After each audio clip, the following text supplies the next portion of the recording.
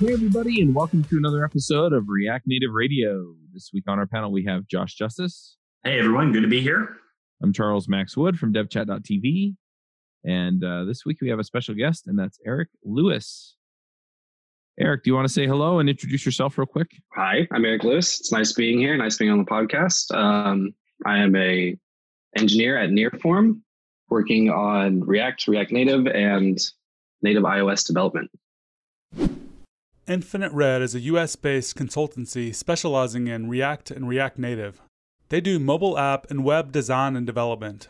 They are deeply involved in the React and React Native open source communities, publish the React Native newsletter with 10,000 subscribers, and are involved with the React Native core development. If you have a project and need design or engineering help from an experienced team to take it all the way from concept to completion, get in touch with Infinite Red. Also, check out Chain React, the React Native conference, which is hosted by Infinite Red in July in Portland with 500 developers from all around the world. You can find them at infinite.red. Make sure to mention you heard about them in this ad. Cool. React Native, and native iOS. So you're doing Swift and JavaScript. Yeah, mostly Swift right now. Oh, cool. Well, we have another show for that. So, Speaking of that crossover of technology, Eric, you've mentioned that you have sort of an accidental journey that you went on to turn into an iOS developer, going through Sencha Touch and other things. So yeah, give us a little bit of your background and where you've been in your career. Oh, I had a Sencha project once upon a time, and yeah, every time it's mentioned, I still shudder a little bit. I'm so glad. Wasn't my favorite framework. I'm so glad that people actually remember what that is. Yeah, so like I began as a web developer, as many people do, doing PHP, HTML, CSS, the trifecta. And then in about 2010, 2011, I started working on mobile projects and mobile web first. And back in the day, you could choose to build things natively. I don't think Android was really up to par back then. So we ended up choosing web frameworks. And I think back then you had two selections, which was Sencha Touch. And then there was also like jQuery Mobile. And I mostly used Sencha Touch, which was a really cool framework back then. You had like things like virtualized lists and the ability to create cross-platform experiences. So basically, and I don't know if anybody actually has ever used Sencha Touch here, but if you kind of look at the code, it really reminds me of the way that like Create React class worked back in the day. It was very similar, kind of all JavaScript framework for building mobile UI and mobile experiences. So I did that for a couple of years, and then was working for a company called Boxy, and we had this thing called 20% Time, very familiar from Google. And we started working on something called FlipTape. And the idea of FlipTape was being able to like listen with your friends live on Spotify.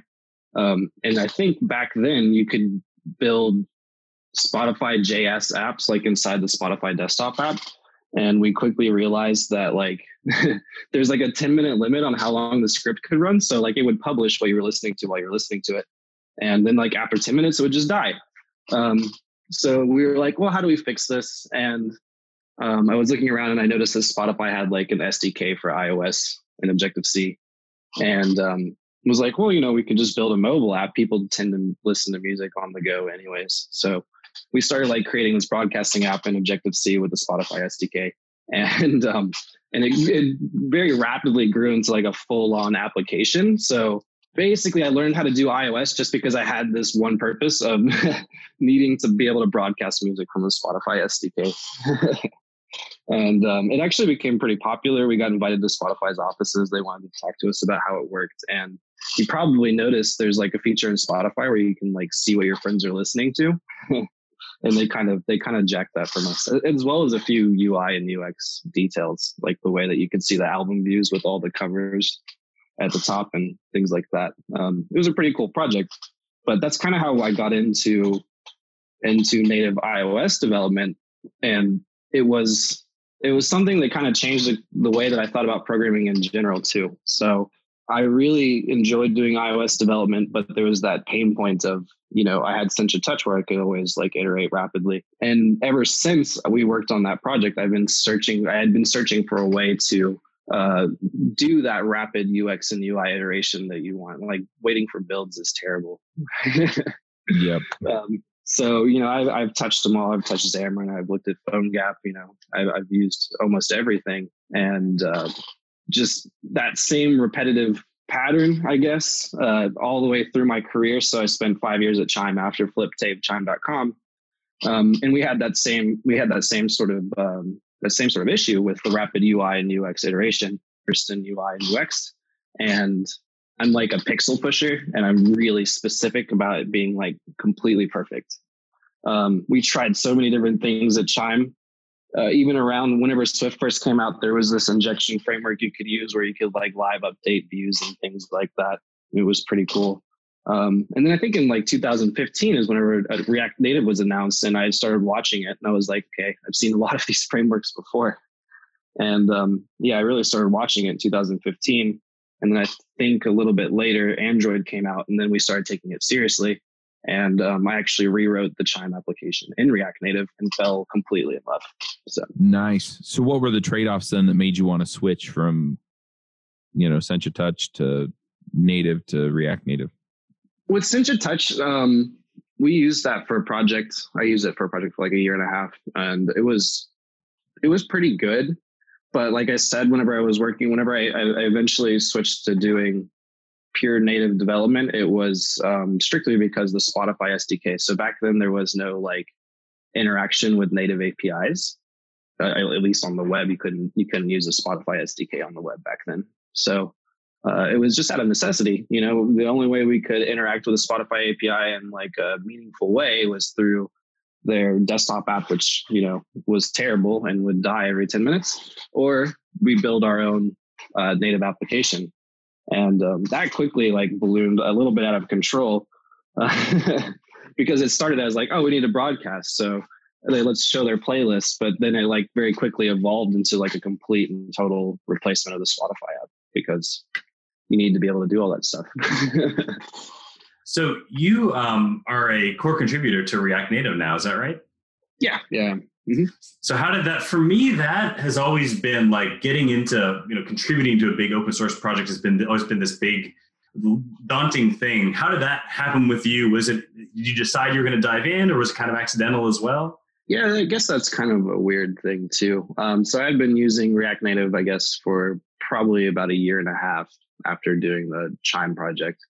And I thought I had like some free time. So the company I was working for was spinning down, and I had free time. And I've always been big on open source. I've been open sourcing projects since I've been making them. I'm just a huge fan of open source. I couldn't exactly tell you why, other than I guess it's really cool to see people work together like that. So I've always kind of worked in open source. I have the mentality of like open a PR, not an issue. And it was the same with React Native. So I don't exactly remember what happened. I know I've been looking, I very occasionally would look through the React Native repo and see like, hey, did they fix the bugs that I have? Or, what are open issues or what are easy to tackle things? I think that I had noticed that they were like merging PDRs in faster. And I was like, okay, this seems possible. People are doing little things here and there. So I started looking at like help wanted and good first issue things. And I think like the first thing that I worked on, I'll have to go look at my history. I think the first thing I worked on in fashion true to how I am was like, I saw like help wanted and it was related to fabric stuff. And I wasn't 100% sure what that was, but I had saw that a number of people tried and they like couldn't figure it out. And then I saw that Christoph from Software Mansion, who's like, they're awesome in React Native. And I actually worked with them a little bit at Chime.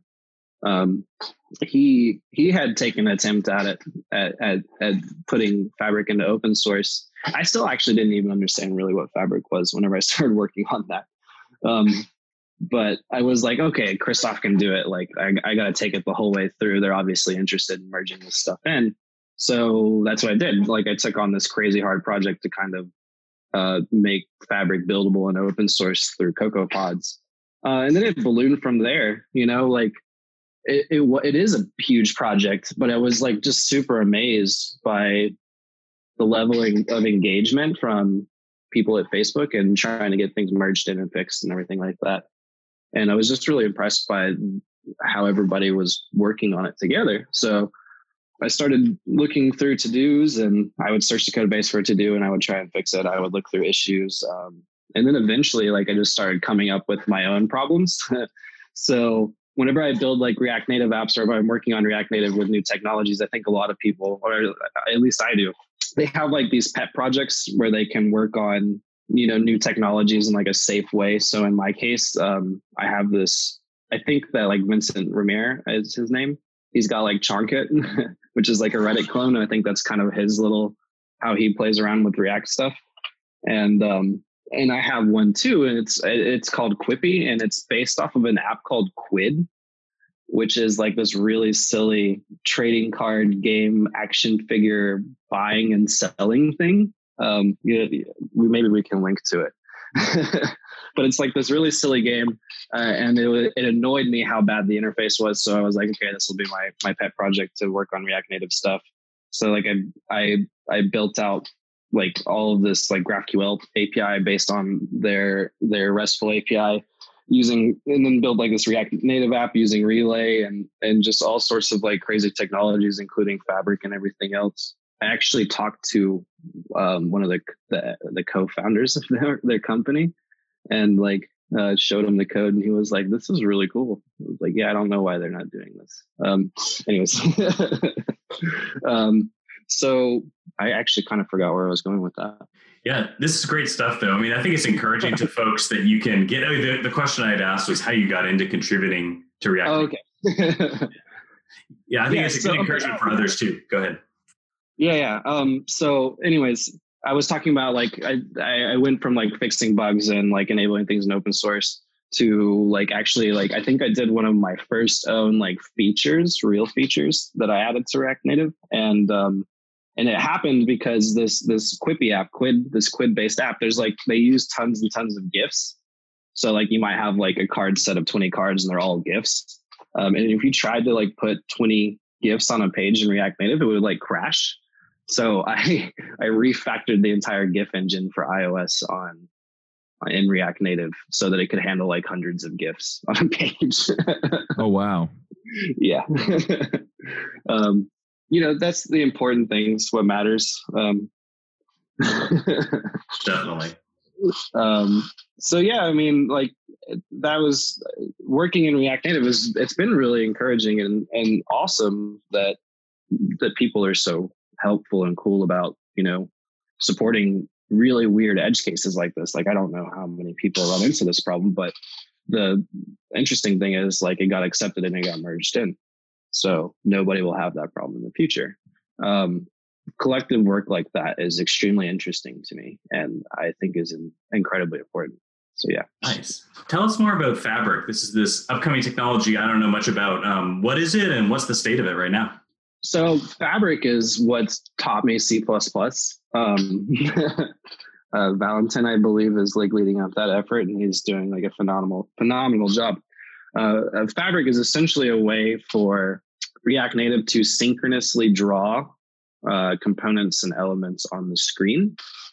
Right now, whenever you go to layout views and things like that, everything kind of flows through the bridge.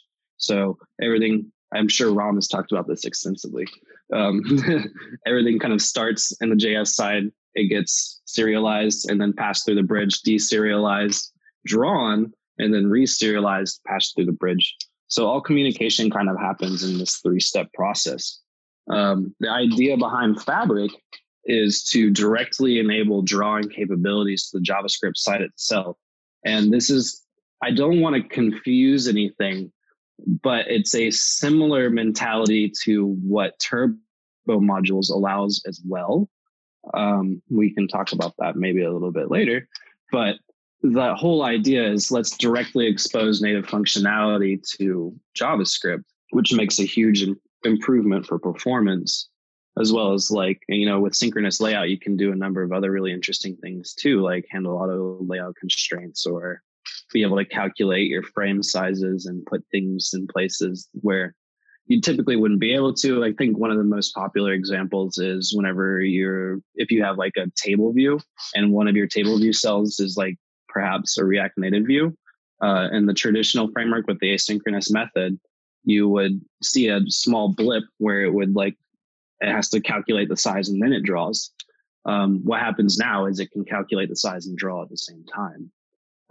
That leads to huge performance improvements and just overall snappiness of the UI, because that's what designers always say, it needs to be snappy, but that's what it does. It creates snappy UI, and it's a really interesting tool and how it was built and everything else like that. It's probably one of the cooler parts that I'm more familiar with, I guess, in the React Native code base. And shout out to Valentin for being like awesome about helping me with anything regarding that. Like, there's no reason why he had to take time out of his day to explain to me how any of that stuff works, but he's definitely done that and beyond. That's great.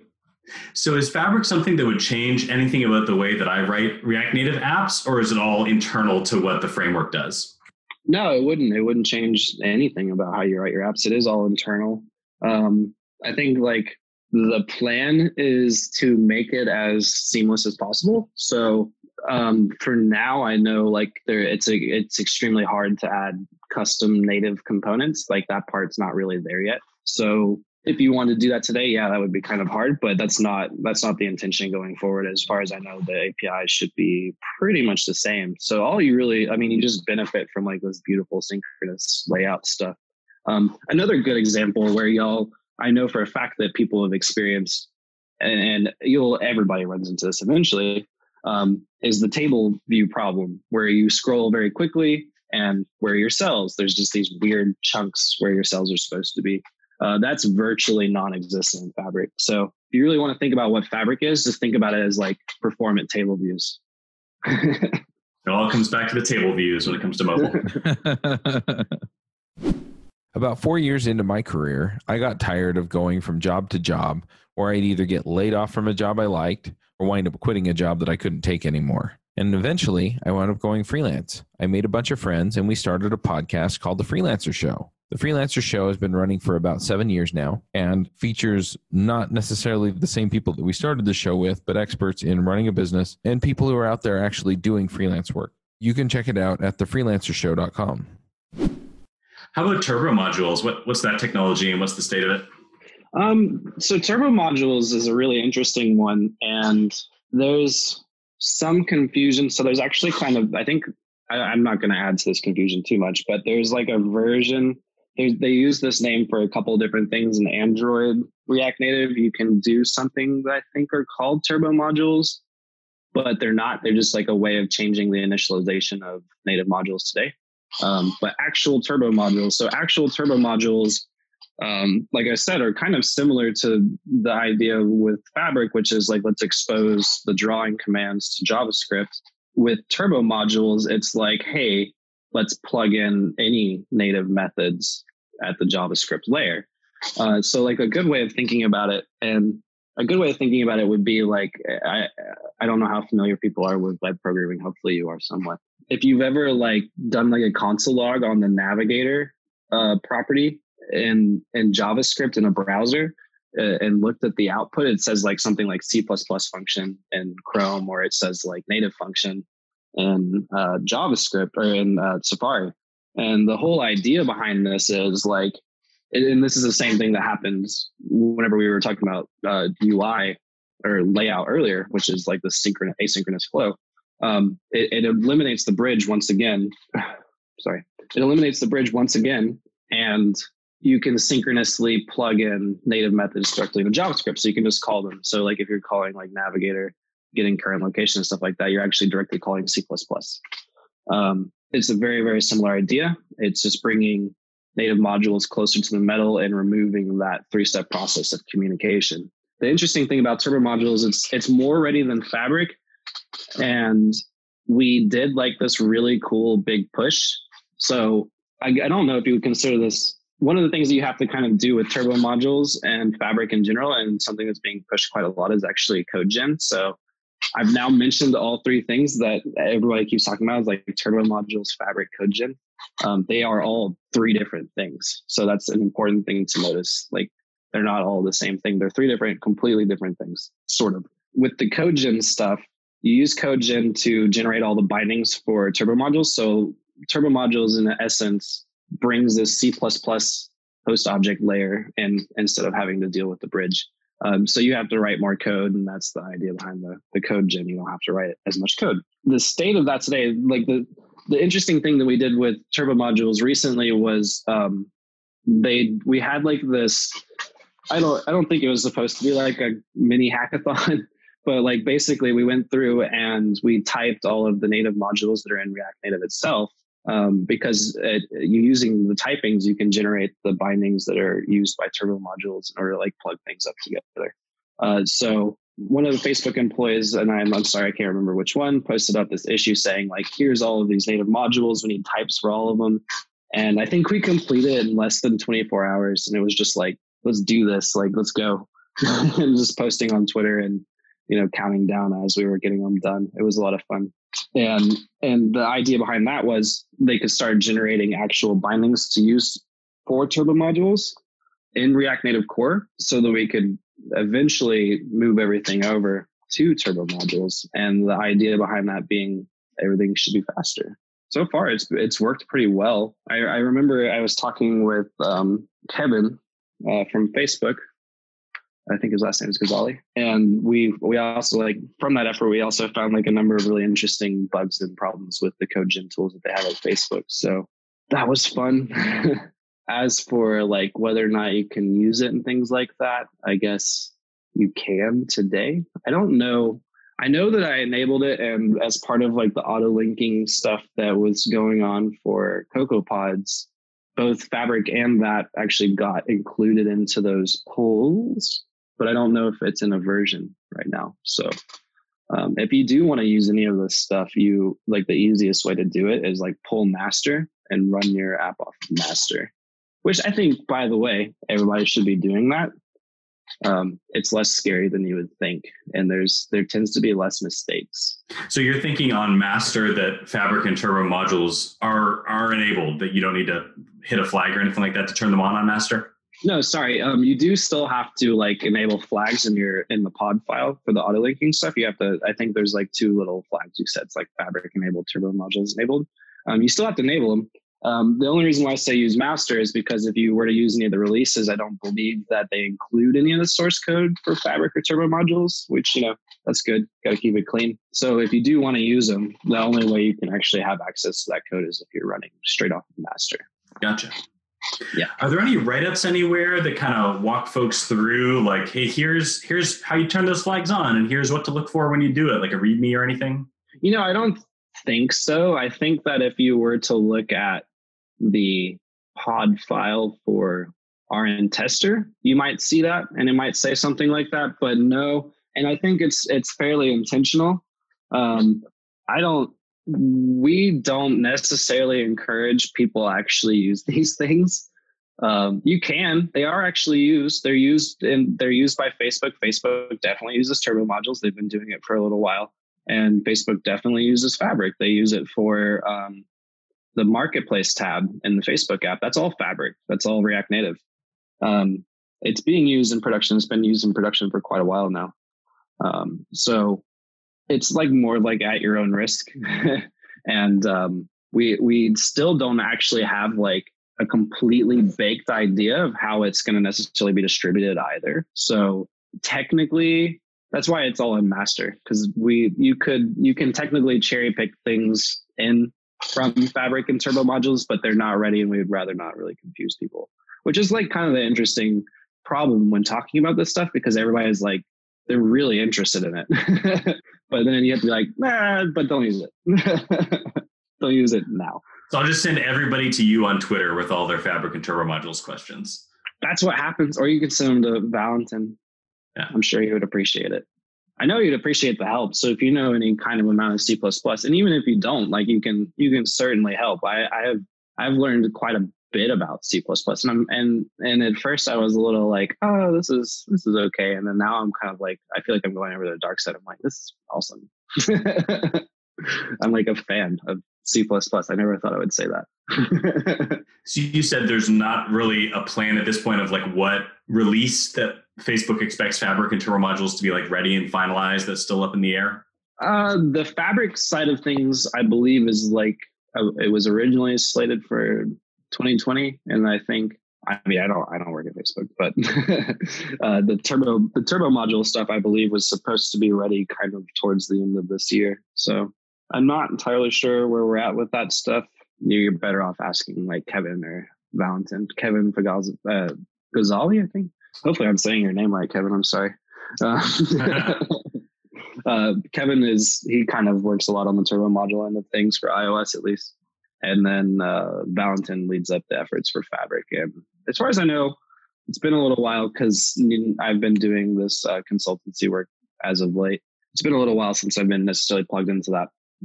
But yeah, as far as I know, it's still being quite heavily dog-fooded at Facebook. I know lately you've been playing with Swift UI. That has still fit in your schedule lately, right? How did you get into that, and how's that experimentation been going? Well, I mean, like with Swift UI, it just comes from like the same thing that I've always been looking for, rapid UI UX iteration.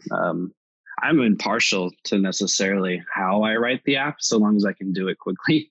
But yeah, whenever they first announced it, I was like, wow, this is really cool. This is awesome. I'm excited. I'm a huge sucker for like autocomplete.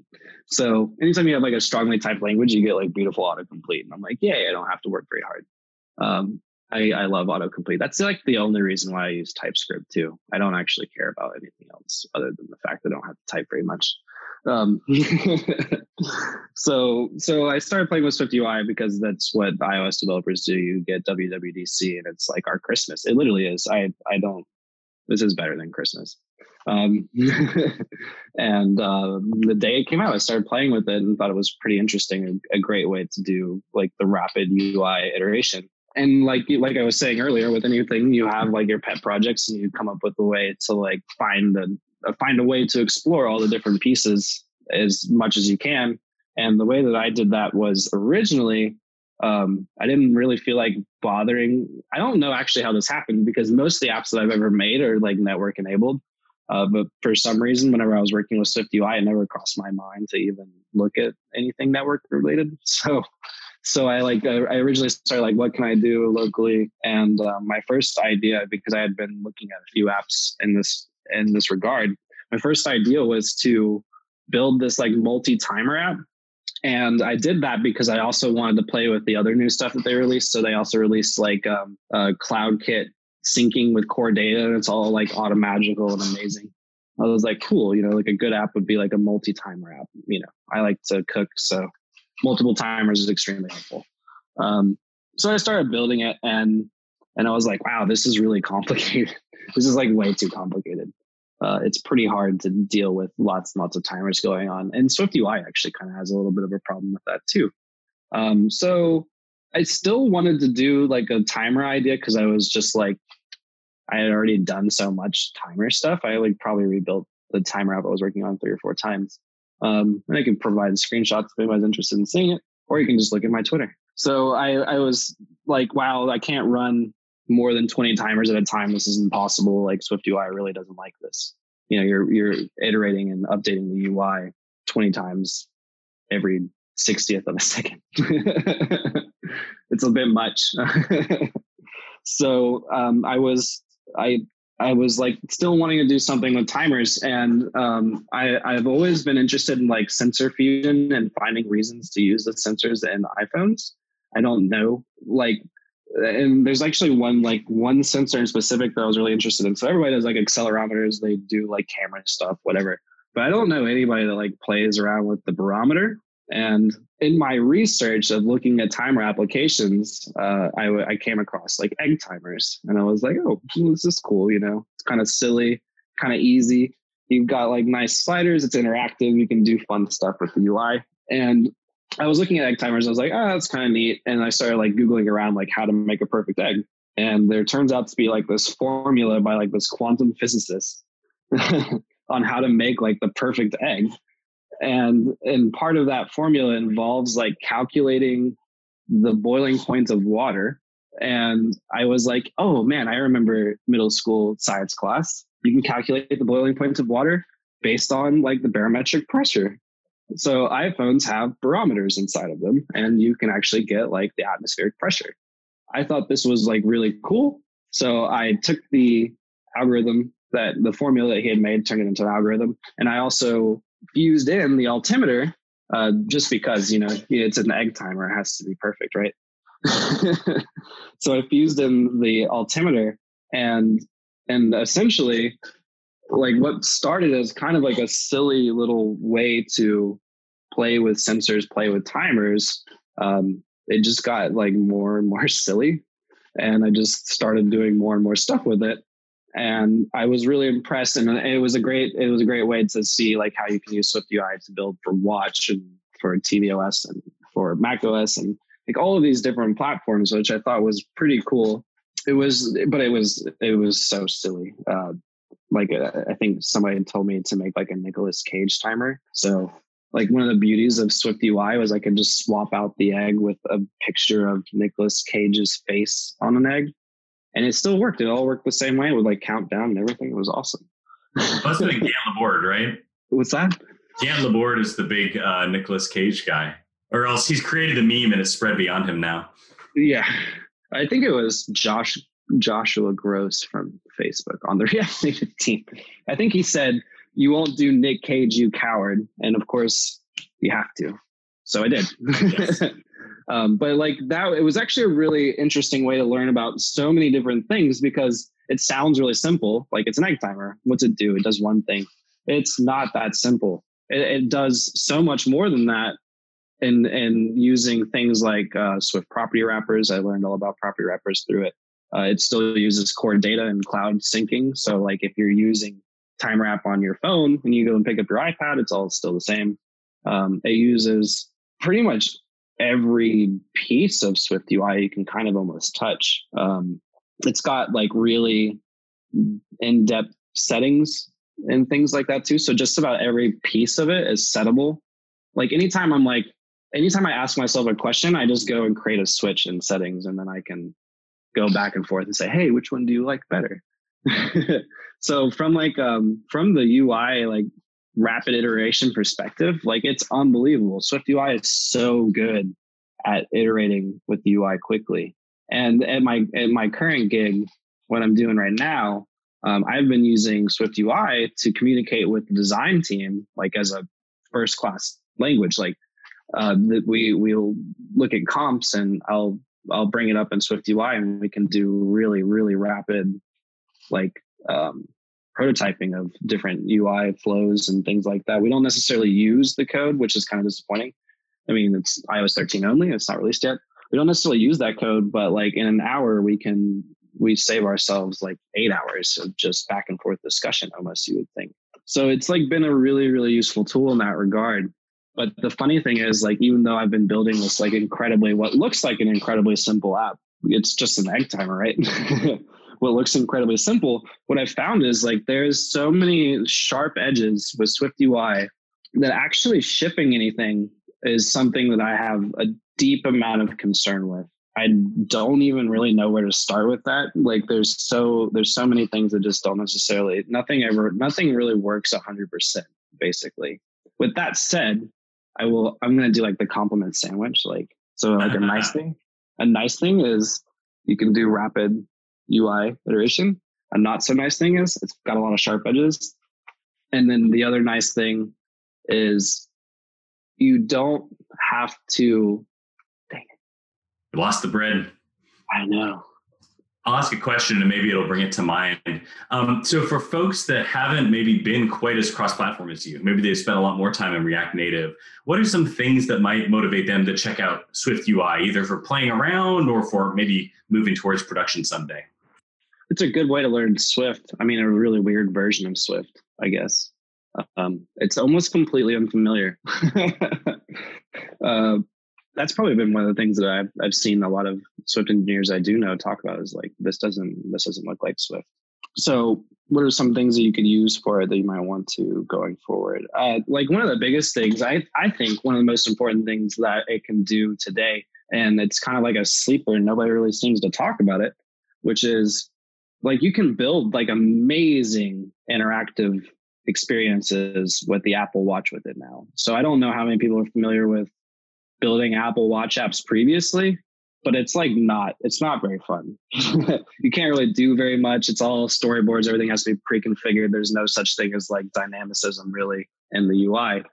So the biggest thing that I thought was like, wow, you can actually build fully interactive, fun watch applications. And the interesting thing is like whenever I was building Aggie using this, most of the watch code, actually almost all of it, I think it's something like 98% of the watch code, with the exception of the navigation state, is all the same code as what's used in the app itself. So like if you run it on the watch and you see that little egg, and you know how like in the main iOS app, you can actually like drag it around and it jiggles and stuff.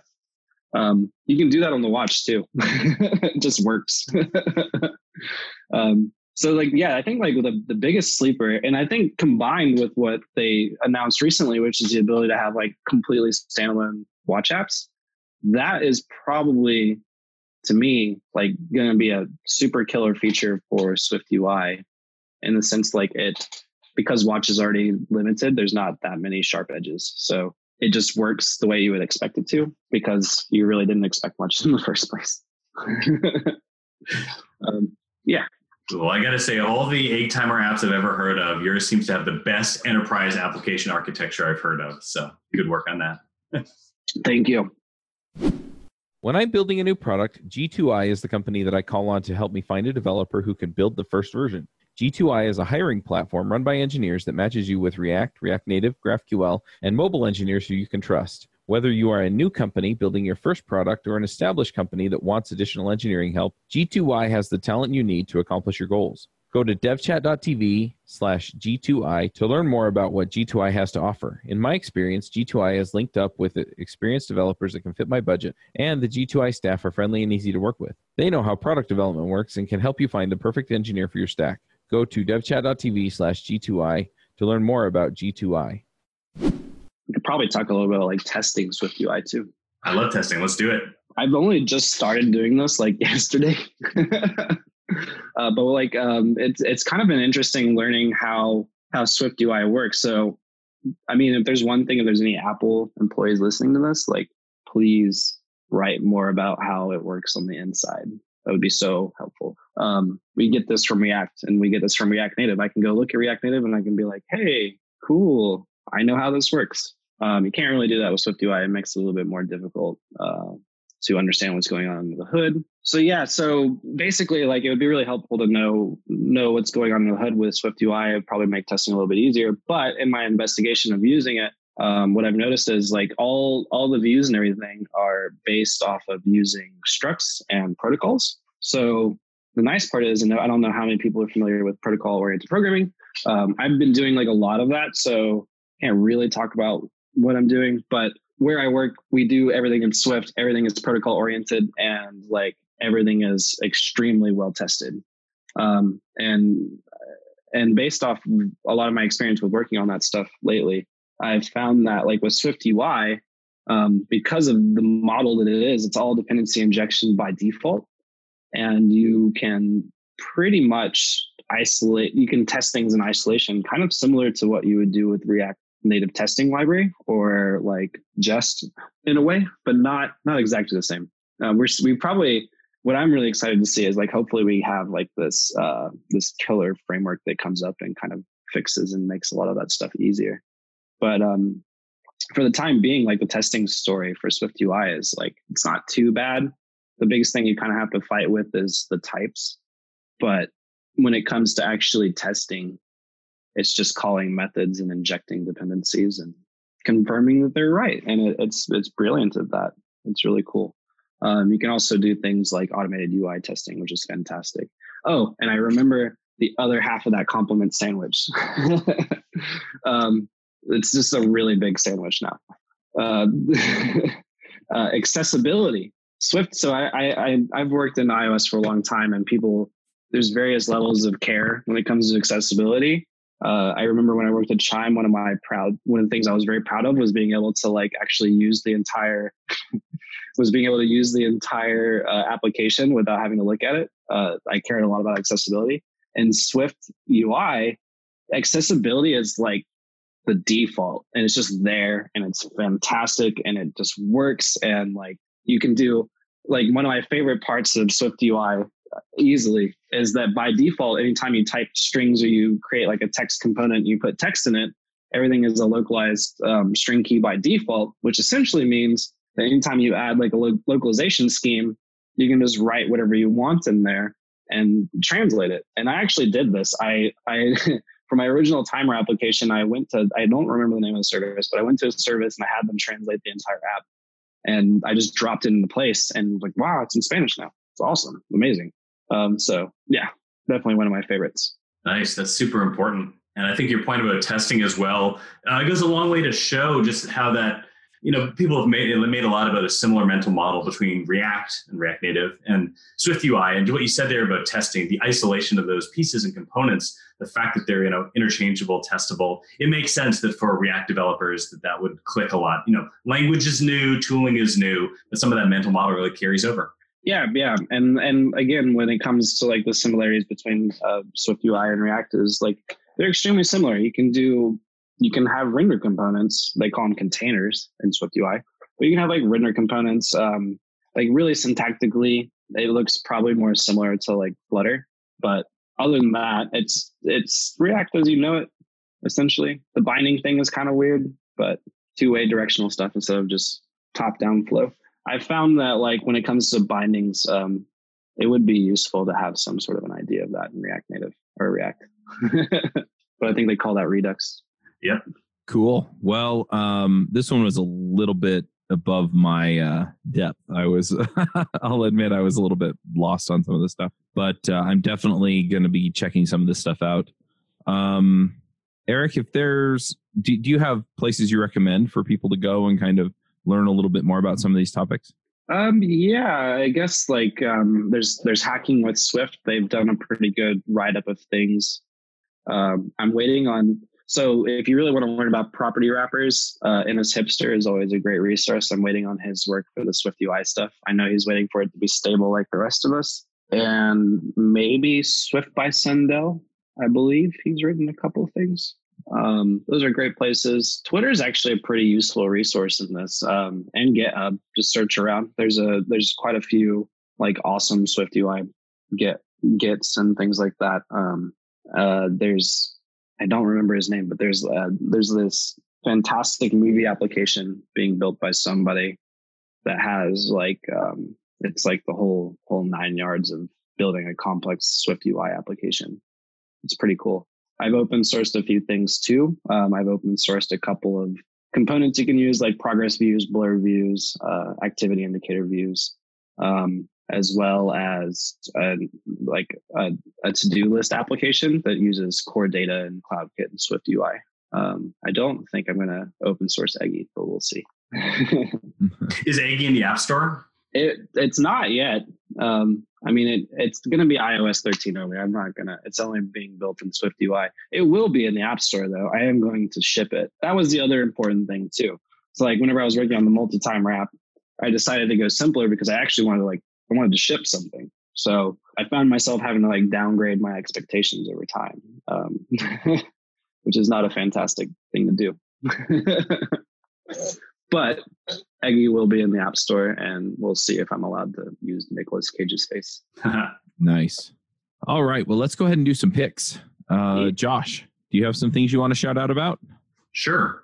The first pick I'll share, just because Eric was talking about contributing to React Native and how it's a more realistic thing than you might imagine. I wanted to plug the React Native community. So this is an organization of folks, I guess probably Facebook is considered part of the community as well, but it's led by kind of all of us, by a collection of different folks. It includes, one of their responsibilities is to handle the modules that have been extracted from the core of React Native. So there's kind of shared ownership.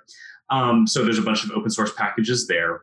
And Lorenzo gave a great talk at Chain React, talking about React Native community and the role that it plays. And he had just so many great points about how it can prevent maintainer burnout, because it's not just one isolated person with a package that we're all depending on in our React Native apps. If they burn out or need a break, that another maintainer can step in, and they have kind of shared access to the repos to kind of support one another. So the React Native community is just a great place to plug in to see if there's ways that you can help, to see if you have a package that you'd like to help extract from the React Native core, or can kind of join in as a co-contributor. So just if you're benefiting from React Native, check out React Native community and see how you can kind of play a part to support all of us. The other plug I'll do is for Render ATL, which is an upcoming React conference here in Atlanta, where me and Eric are. So they're kicking it off. It's a conference focused on culture and inclusion. It's the first React-specific conference in Atlanta, and possibly in the whole Southeast. And they have a great, they already have the speakers lined up for May of 2020, amazingly. And there's just a bunch of influential folks in the React world, just a bunch of folks with great perspectives. So I'm definitely planning on going and seeing how I can help out. And so if folks would like to join us here in Atlanta in May of 2020, we'd love to have you. So those are my picks. I'll also be there. Very excited. Very cool. Awesome. Sounds like fun. All right. I've got a couple of picks. So lately, I've kind of updated the way that I've been progressing with. I've gotten really big, I guess, on self-improvement, and which means that I don't read as many self-improvement books as I do just, things about the things that I want to improve. And so I just finished one called Atomic Habits. I think I've picked it on the show before because I've been reading it for the last few weeks. I've been going through a system called 75 Hard. I'm currently on day 29. And basically it's 5 things you do every day for 75 days. I think I've talked about that on the show as well. But Atomic Habits was the book that I read first. Now I'm reading another one called Superfans by Pat Flynn. Pat also has a podcast, incidentally, called Smart Passive Income. And anyway, he's somebody that I've kind of been following for a while. I was actually aware of who he was before he got podcast famous, I guess, because I listened to another podcast that he submitted a video to, and then he kind of grew from there. But anyway, it talks about how to build an audience of people who really deeply care about what you're doing, and really, really enjoyed that. So I'm going to pick that. And then the other thing that I've been doing is I've been listening to, so I go back and forth between audiobooks and podcasts. And there are a few podcasts that I listen to about every day. Some are political, some of them are more educational, and some of them are just for fun. And then so I've been listening to The Adventure Zone, which is a podcast. It's a live playthrough of Dungeons and Dragons. And I've really been enjoying that. I played D&D with a few of my friends who actually are on some of the other shows on devchat.tv. But I've been enjoying that. And then when I flip over to the other side, I'll open up Audible and I'll listen to a book. So I've been listening to the backlog of The Adventure Zone. So I listen to a story arc there. And then I go back over to Audible and I'll listen to a book. And the book that I've been listening to lately is Sacred Marriage by Gary Thomas. And it's basically a focused book about marriage, and the idea is essentially how can we become better marital partners, and also how can we become better people through marriage. And so it talks a little bit about both. And so I've gotten a lot of ideas there as far as how I think about marriage and things like that. I've been married for 14 and a half years. So anyway, it's just interesting. And, since I have a Christian background, a lot of the things he's talking to me about directly tie into my worldview. And so between the two, it's been very, very helpful to just listen through. So handful of books there. Eric, do you have some picks for us? I do. I have more books. Everybody should read. I love books, man. It's the best. I was like, I almost recommended just like 2 books. It's like, the whole podcast should just be books. Yeah, I usually listen to 2 or 3 on Audible, and then I'll pick one that I think will have a deep impact, and I'll actually read that one. Usually it's on my Kindle app. Superfans, though, I actually have a physical copy. And the reason is because I went to Pat's launch party at Podcast Movement and got a signed copy. So nice. Yeah. So my picks are, I have like one book here. So one book series, The Three Body Problem by Liu. I'm going to try and say it. Liu Cixin, I think is how you say it. Three Body Problem, or as its other way it's known as Remembrance of Earth's Past. And it's a hard science fiction series about humanity coming in contact with aliens and what happens from that. It's really, really cool. It's a fun read. And there's just way too many parallels with society. So everybody should read that if you want to know what your future is going to be like. My other pick is the Swift PM Library by Dave Verwer. So I was recently talking on Twitter that, oh man, we need some sort of a like Cocoa controls thing for Swift package manager. And like, you know, in typical Twitter fashion, I was complaining, and Dave Verwer shows up and he's like, oh, I built that and I'm launching it tomorrow. So there's nice. That. There's that. Basically, you can go through and you can search for different Swift package manager libraries and use them in your applications. It's super helpful. SPM's the future. Get away from Cocoa Pods. Sorry, Orta. Those are my picks. I guess if you wanted like a local pick, we went to the Animal Wild Safari thing here in Georgia, where you can drive through and see giraffes and like antelopes, and it's crazy. So if you live in Georgia, there's a drive-through safari thing you can do. It's nuts. Cool. And that's all. All right. And as far as finding what you're working on these days, are you on social media somewhere or have a blog or? Yeah, I'm on Twitter. Eric Lewis, first last name. I'm also on GitHub, Eric Lewis, first last name. I tweet a lot. I haven't been able to do as much open source recently with the consultation gigs I've got going on, but that should be changing soon enough. And I will be back to doing a bunch of awesome React Native open source stuff. We have some cool ideas. Nice. All right. Well, let's go ahead and wrap this one up. Thanks for coming, Eric. This was fun. Yeah, absolutely. Thanks for having me. All right. Well, yeah, we'll go ahead and wrap this up and we will catch everyone next week. Bandwidth for this segment is provided by CacheFly, the world's fastest CDN. Deliver your content fast with CacheFly. Visit CACHEFLY.com to learn more.